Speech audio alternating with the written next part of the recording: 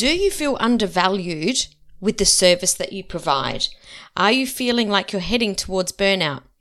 Just think about this. If you 7x'd your pricing tomorrow, would you get a spring back in your step?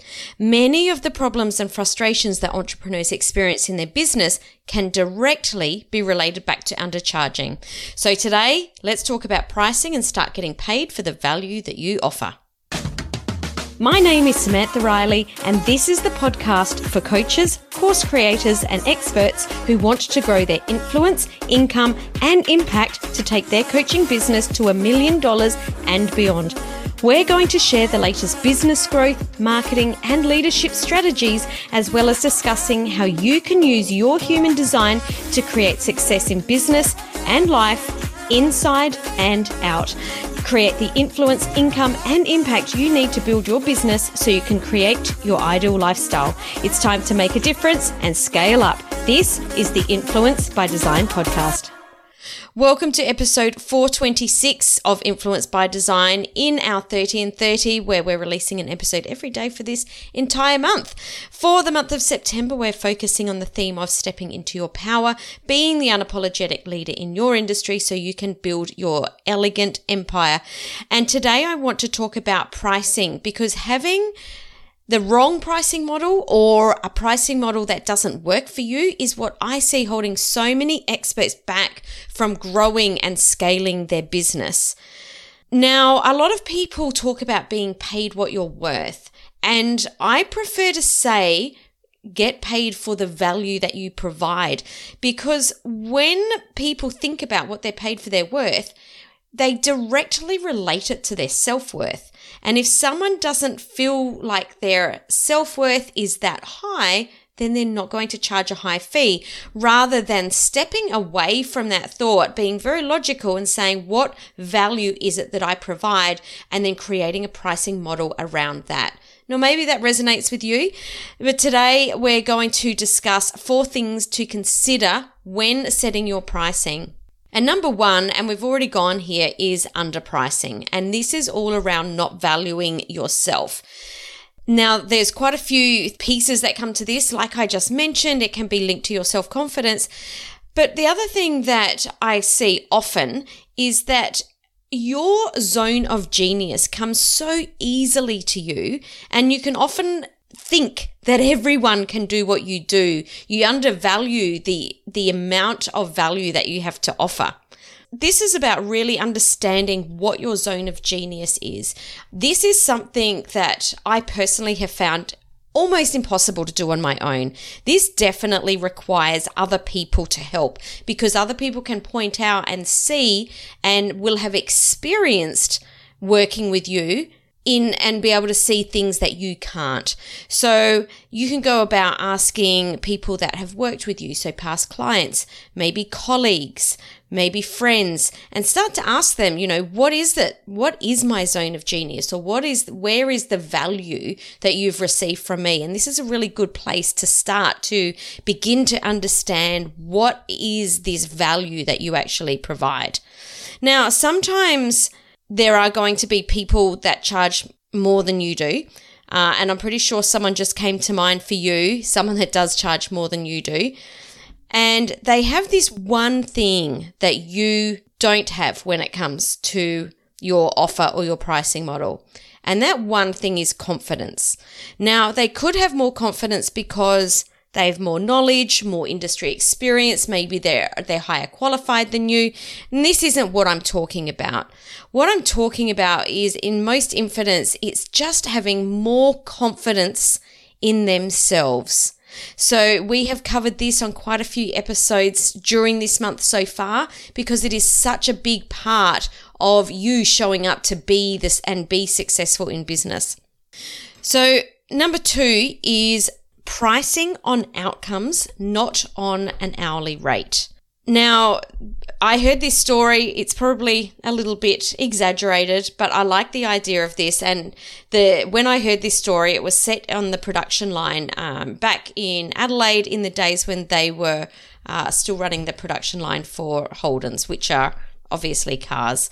And the Holden plant used to have 3 different shifts that worked. So it ran 24/7, and each shift would be worth hundreds and hundreds of thousands of dollars. If the production line stopped, they would be losing a lot of money very, very quickly. One evening, the production line came to a halt quite abruptly, and there were, a heap of people that came to try and figure out what to do. They were trying to figure out sort of up the line, what was happening down the line. Was it a fuse? Was it electricity? What was it? Why did the production line stop? Anyway, the line was stopped for all of that evening. The next morning, someone suggested that they call in Ian, who used to work at Holden's for over 20 years. He really knew what he was doing. He spent a lot of his career there, and he was usually someone that had an answer to some of the problems that happened on the line. And they called Ian in, and he came in, and he walked in, and he walked straight over to one of the little boxes that was sitting next to the production line, turned a little screw, quarter of a turn, and the production line whirred back to life. Obviously, everyone cheered him. They couldn't believe it because there had been so much money lost while the line had been down on the overnight shift. And Ian put his invoice in for $25,000. And the executive team were like, you can't do that. You walked in, you turned the screw a quarter of a turn, and then you left. They said it took you less than 10 minutes. And he said, but who else could do that? It was costing you hundreds of thousands of dollars to be down, and I was the one that knew exactly what to do. How much was it really worth? Because it's a lot more than $25,000, so I'm quite happy to change that invoice. And obviously they agreed, and he just had that invoice in for $25,000.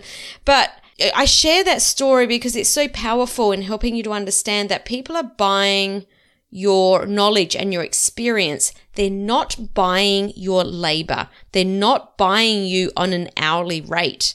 So just think about this. Your clients are super busy, and they will be much happier to get their problem solved in as little time as possible. Then they might say they want to pay you by the hour, or, they might want extra time with you, but that's not actually what they really mean, because really what they mean is they want a really quick outcome.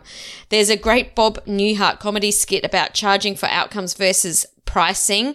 If you've seen it, you'll know exactly what I'm talking about because it is super funny. I'll link it in the comments and definitely have a look. It'll explain exactly why we charge for outcomes, not pricing. Very, very funny. Take a look. All right. So the third area you need to consider in your pricing is that if you're not achieving your income goals, you're probably not pricing high enough. So think about your yearly income goal. If your goal is to have $1 million a year business, you'll need to bring in just under $84,000 a month. I think it's $83,333 a month. Now, if you're selling a membership for $67 a month, you'll need to have 1,244 clients. Now, think about that. You might think, $67 a month, that'll attract a lot of people. But to get that many clients, that is a lot of outreach, a lot of sales calls, a lot of audience building, a lot of promotion to attract 1,244 people. If your program is priced at $2,500 a month, you'll only need 34 clients to achieve that same number. So 34 versus 1,244. Now, what I'm not saying is don't have a $67 a month program. If that suits you, nothing wrong with that at all.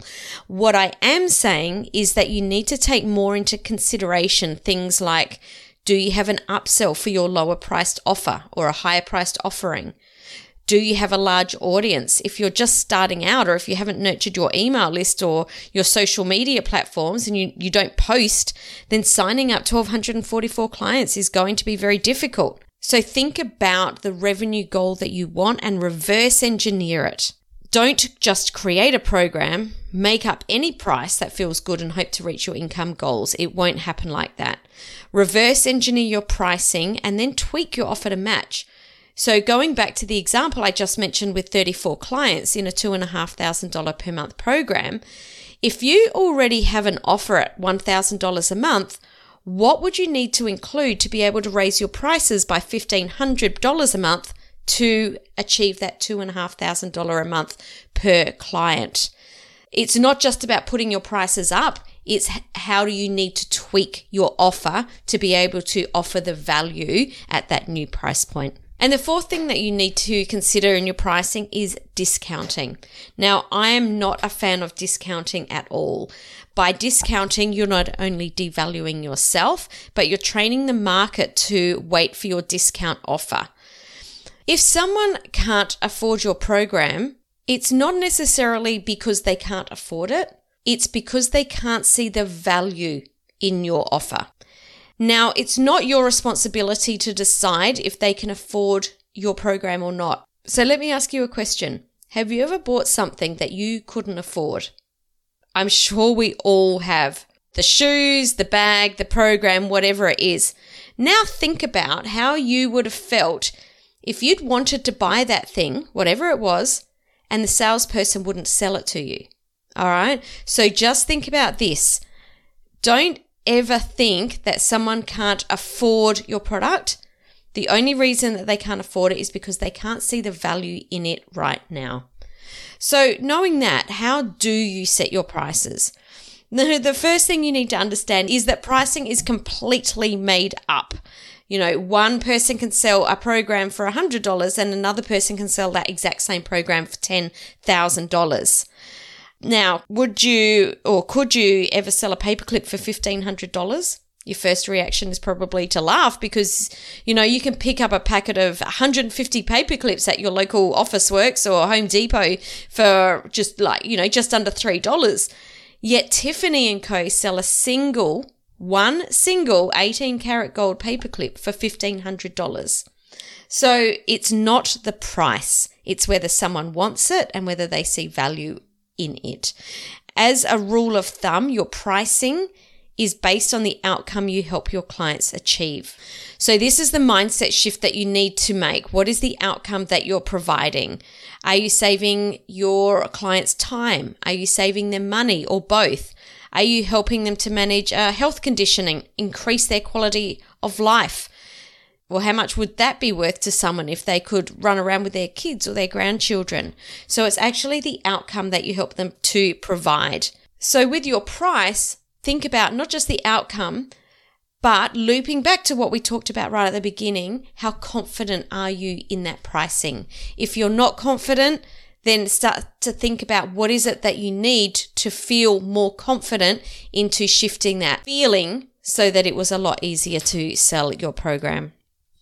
So thanks so much for listening. And if you found this content valuable today, which I hope that you did, I would love to help you grow your expert business even faster. Join my free Facebook group, Coaches, Thought Leaders and Changemakers on Facebook, where inside you'll get access to weekly free training as we dive into every aspect of your business so you can be the unapologetic leader in your industry and build your elegant empire. Thanks for joining me for this episode of the Influence by Design podcast. If you want more, head over to samanthariley.global/podcast for the show notes and links to today's gifts and sponsors. And if you're looking to connect with other coaches and experts who are growing and scaling their business too, come and join the Coaches, Course Creators and Speakers group on Facebook. The links are all waiting for you over at samanthariley.global.